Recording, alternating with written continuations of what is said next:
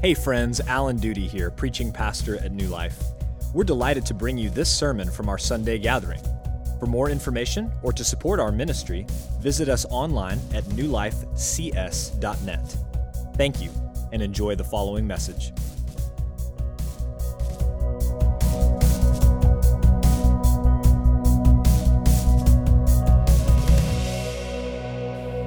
Throughout history, all kinds of unusual tactics have been used in military combat to gain an advantage over the enemy.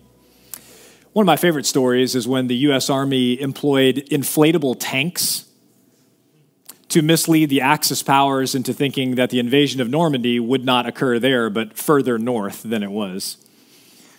But I think one of the strangest of all time occurred in 525 BC, when the Persian leader Cambyses was about to engage the world's most powerful army at the time, the Egyptian army at Pelusium. And the Egyptians, as you may know, revered cats. They basically worshipped them. And so Cambyses came up with this plan to have his entire army paint cats on their battle armor and on their shields. And then when the battle began, he released hundreds of cats into the front lines so that the Egyptian archers refused to shoot. You see, in Egypt, it was a crime punishable by death if you wounded or killed a cat. And so this turned into a rout for the Persian army. It's too bad the Egyptians didn't have me. I would have mowed all those suckers down without a hint of remorse. Well, today in Joshua 5 and 6, we're going to see some unusual battle tactics.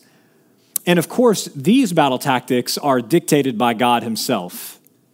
And what we have in Joshua chapter 5 and 6 is a picture of the judgment and the salvation of God. Now, you may recall after crossing over the Jordan River, the people of Israel circumcised all the males as they were commanded by the Lord, and then they celebrated the Passover meal commemorating their deliverance from Egypt and slavery. And once all the men were healed, the battle, the assault on Jericho was going to commence. And so you can imagine Joshua, the commander of the army, waiting for this historic day, this battle to commence. And so he goes out one night to take a walk, just kind of to clear his head, to pray, to think a little bit. And then, much to his surprise, there is a man standing out there with his sword drawn. Now remember, we learned back in chapter 2 that after the spies went out and after the people went out pursuing them, they closed the city up. The gates were shut. No one went in or out.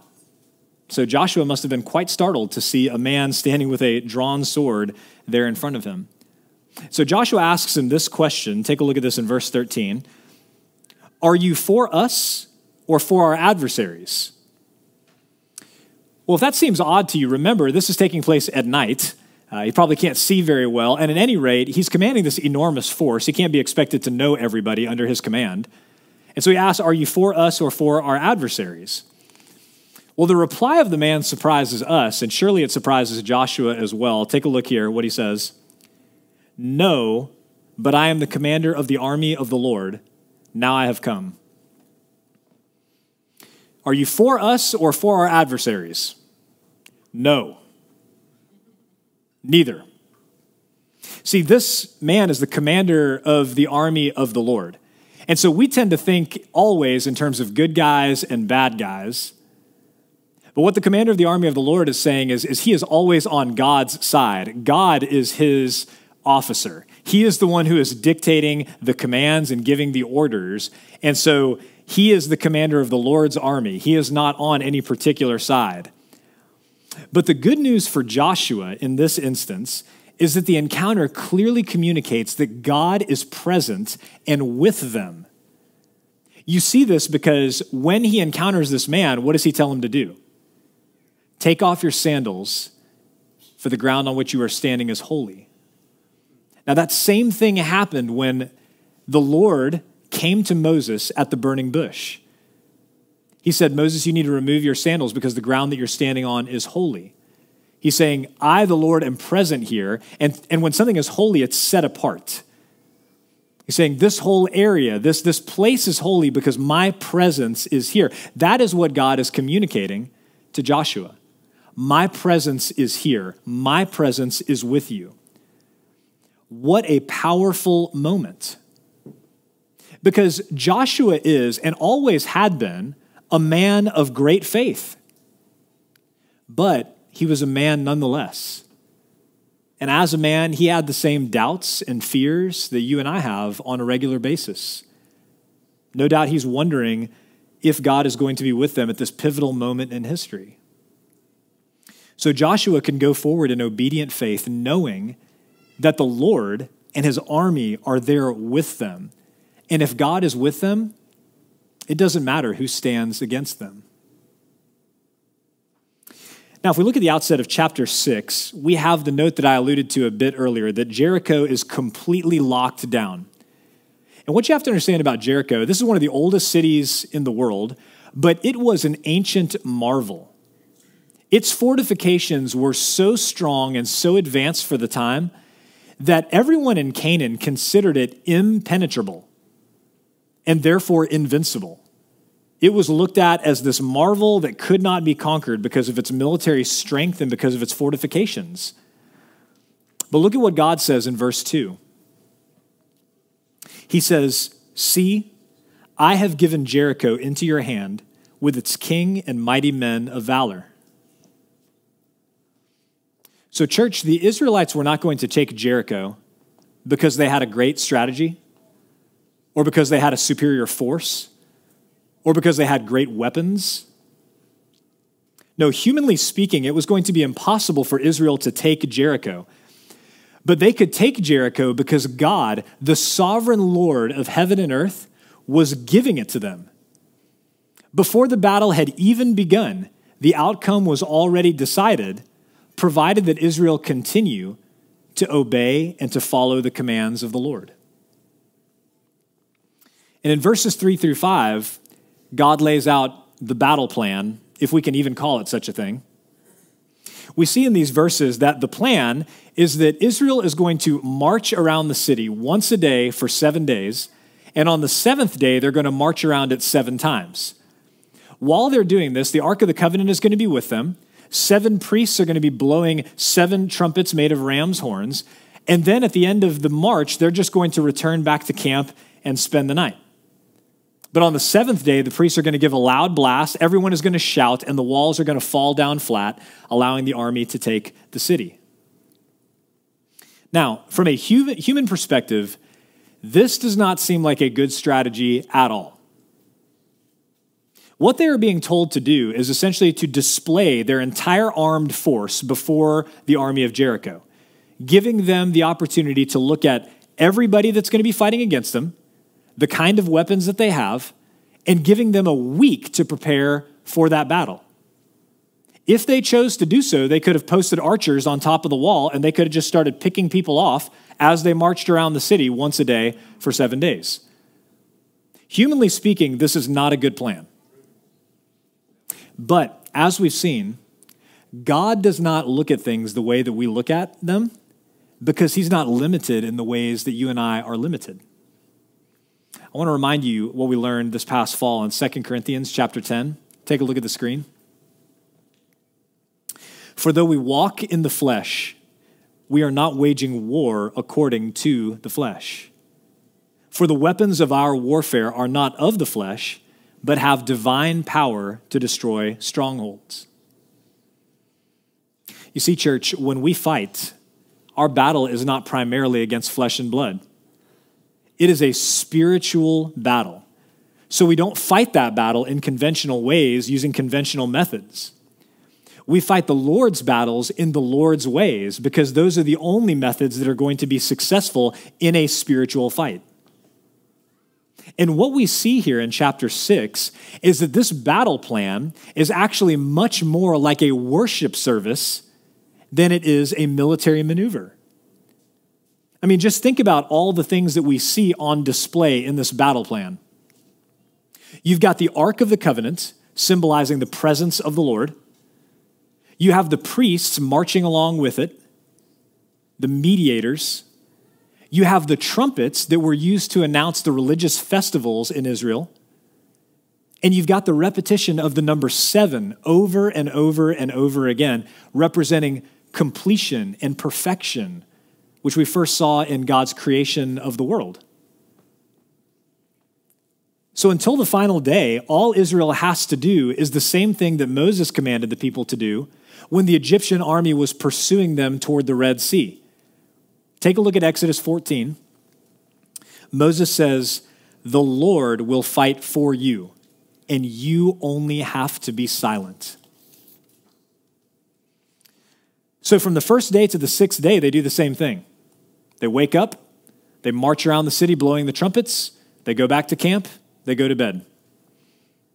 But on the 7th day, that's where the climax of the story is. And so the rest of the chapter zooms in on the action of that last day. So let's pick up now in verse 15.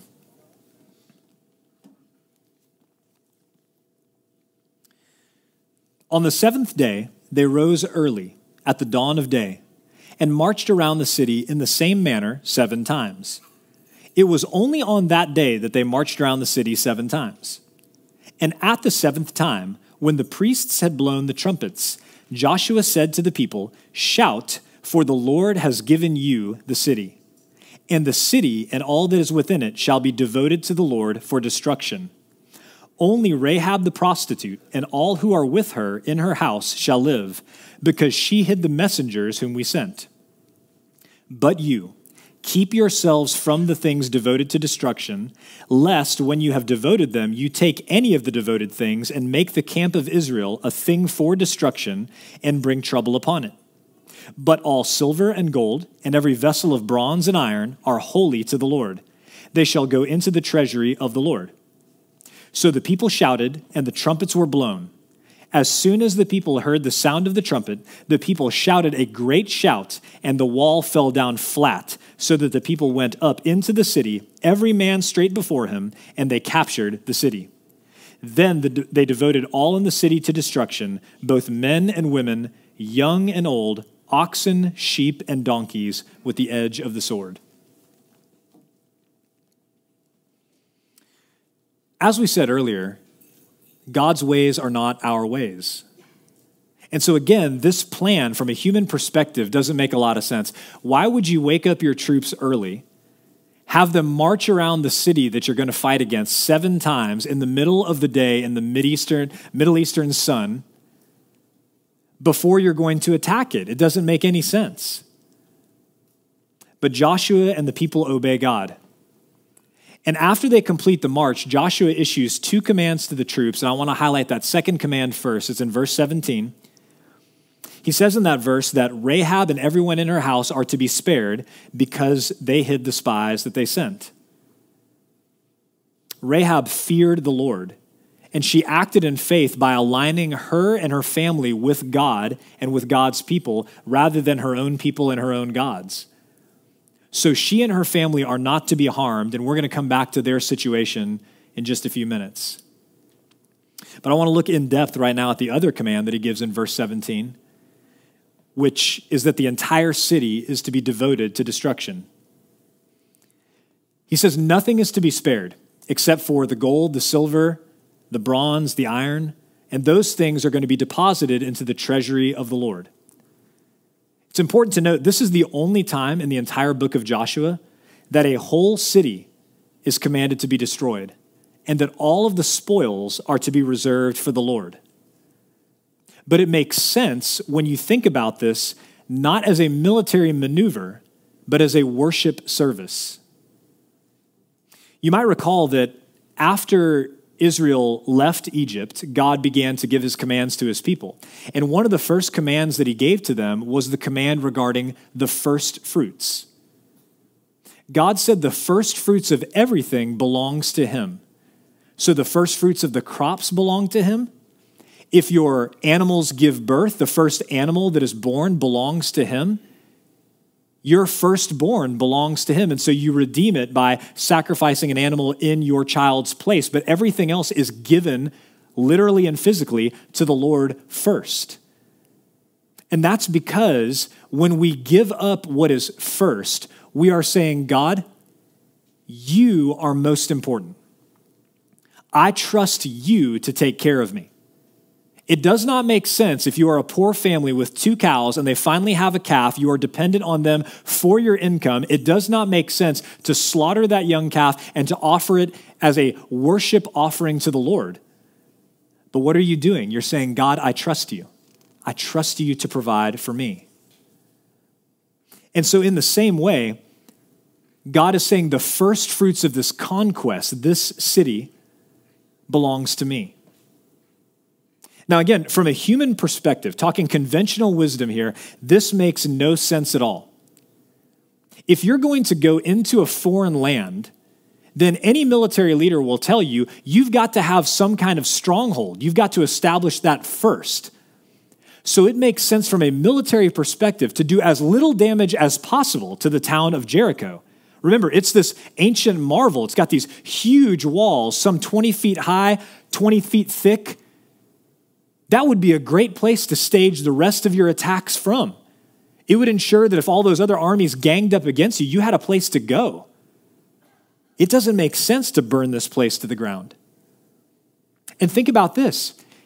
They have tens of thousands of soldiers and millions of people that all have to be fed every single day.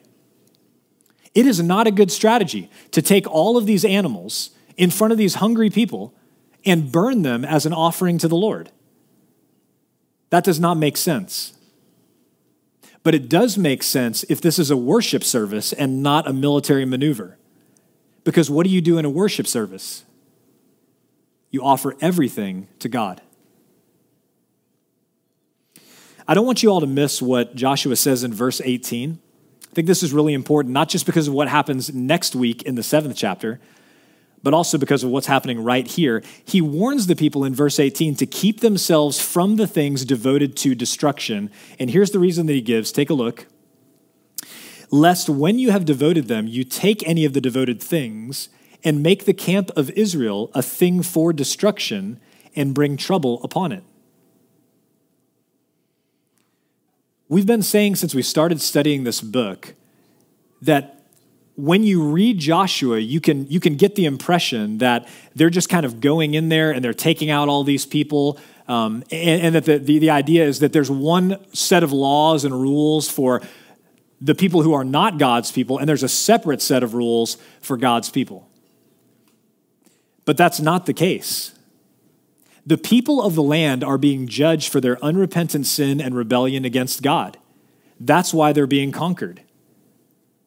And in the same way, if Israel disobeys God, if Israel sins against the Lord, if Israel rebels against him, then they are going to experience his discipline and judgment as well.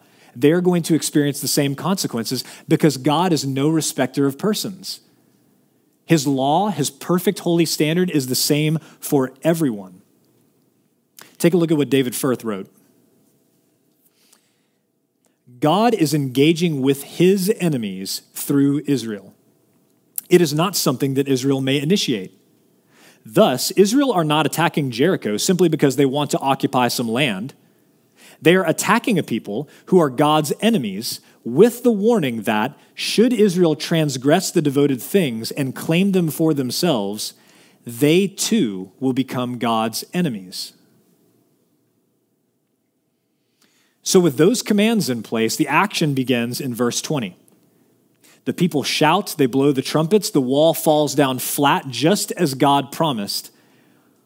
And this whole section is discussed in Hebrews chapter 11, what we call the Hall of Faith. Take a look at Hebrews 11. By faith, the walls of Jericho fell down after they had been encircled for 7 days. How did the walls fall? By faith. Not by military strategy, not by military force, not by superior weapons. The walls of Jericho fell by faith. And we see yet another example here that Israel is not exercising what we would call blind faith.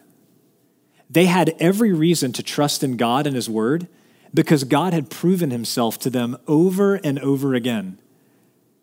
And so it was by faith that they executed this plan that God came up with to march around the city, and it was by faith that the walls of Jericho came tumbling down. But friends, we can't forget that Rahab, the woman of great faith, is huddled inside of her house with her whole family that is built into the city walls. So let's pick up with her story in verse 22.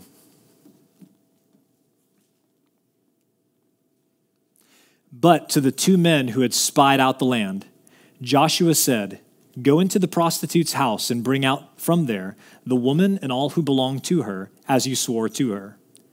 So the young men who had been spies went in and brought out Rahab and her father and mother and brothers and all who belonged to her. And they brought all her relatives and put them outside the camp of Israel.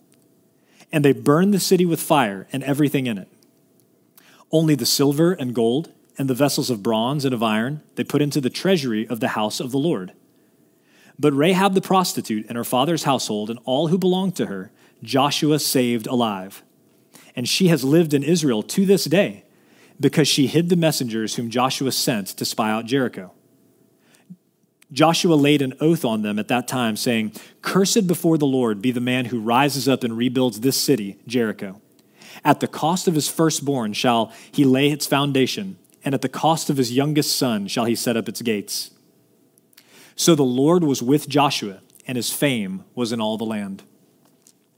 I want you to try to imagine the tension of that week for Rahab and her family. They are huddled up inside of their house, and they had been huddled up for a full week because the spies had said, if you leave your house and we come and attack, well, then your blood is on your own head. And she didn't know when the attack was coming. And so day after day, they're huddled inside of her little house built into the city wall, listening to the army march around the city, blowing the trumpets. And just imagine how they felt when they heard those walls crashing down all around them. They must have thought, this is it. This is it. We thought we were going to be rescued. We thought the spies were going to keep their word. The walls are crashing down all around them. The sound must have been deafening. It must have been a horrifying experience. And then just think to yourself the unbelievable relief and joy that they must have experienced when those two spies walked through the rubble to her house that was still standing and brought her and all of her family out. What are you going to think about God if you are Rahab and her family? His power, his faithfulness to keep his promises. I mean, that would transform you forever. And that's what they experienced. Rahab and her family were saved from God's judgment upon Jericho because they feared the Lord and trusted in him. Look again at Hebrews chapter 11. By faith, Rahab the prostitute did not perish with those who were disobedient, because she had given a friendly welcome to the spies. But church, everyone else in Jericho and everything else was devoted to destruction. And then the Israelites burned the city to the ground. We talked a few weeks ago when the Israelites crossed the Jordan about how the floodwaters are a picture of God's judgment in Scripture. And in the same way, fire is a picture of God's judgment as well.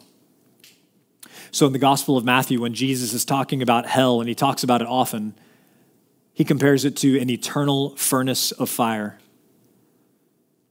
And when the Apostle John is talking about what he saw when he saw into hell, he called it the lake of fire.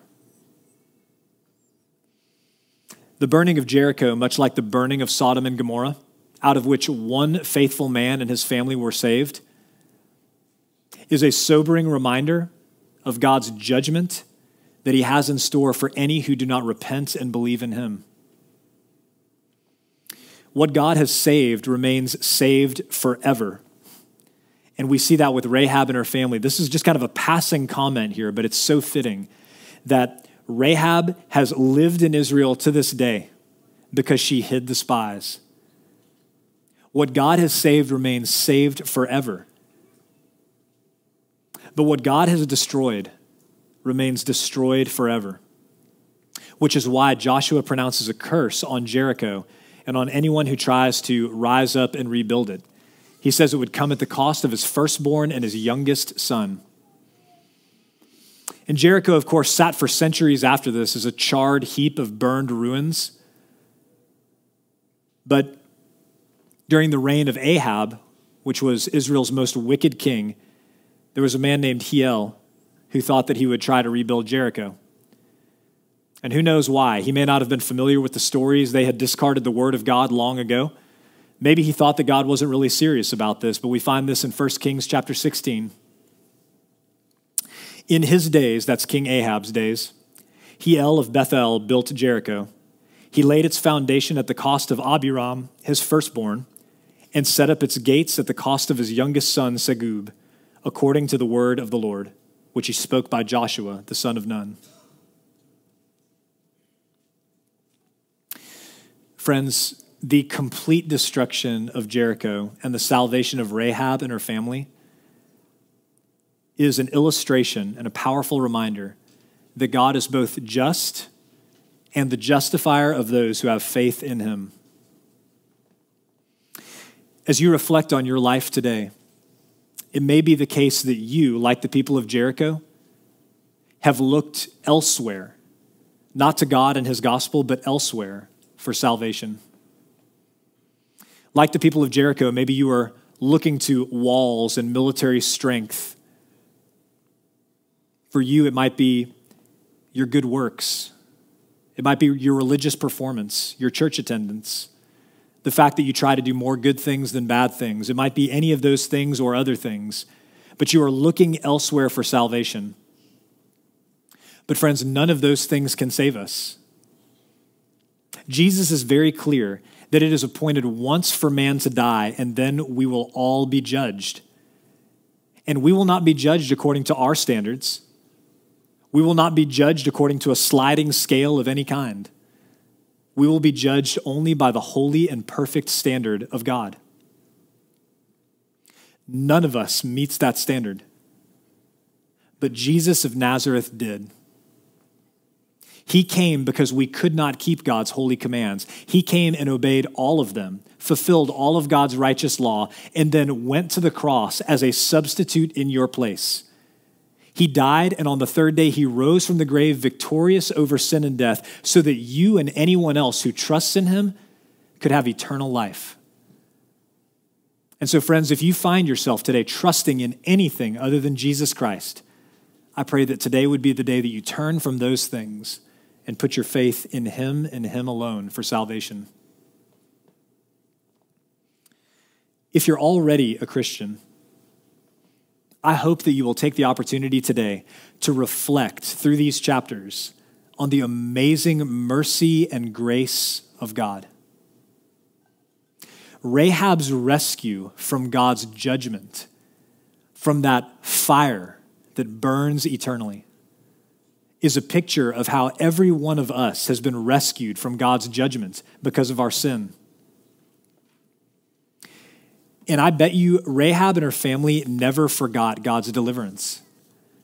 You can just picture them telling their kids and their grandkids these stories for years to come about how they were rescued by God's grace from those walls falling down around them and from the city being burned to the ground.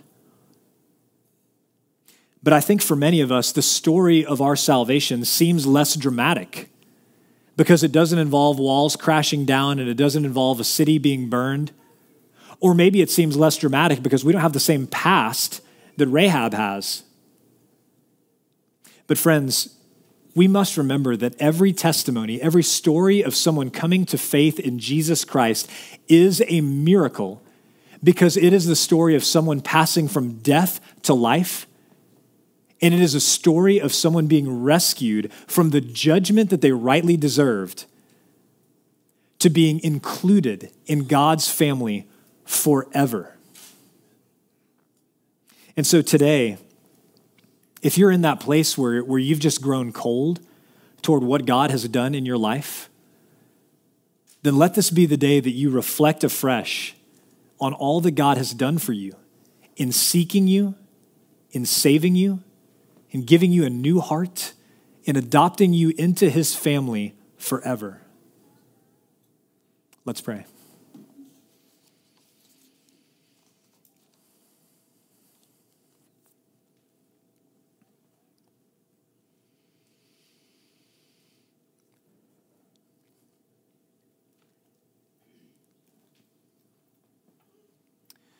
Father, we thank you for the vivid and frankly jarring picture that we see this morning in the destruction of Jericho. It is so hard in our fallen flesh for us to conceive that after a life on this earth, that all of us are going to experience judgment. And so many have rejected that as a myth, a fable, something that's just designed to scare people into behaving morally.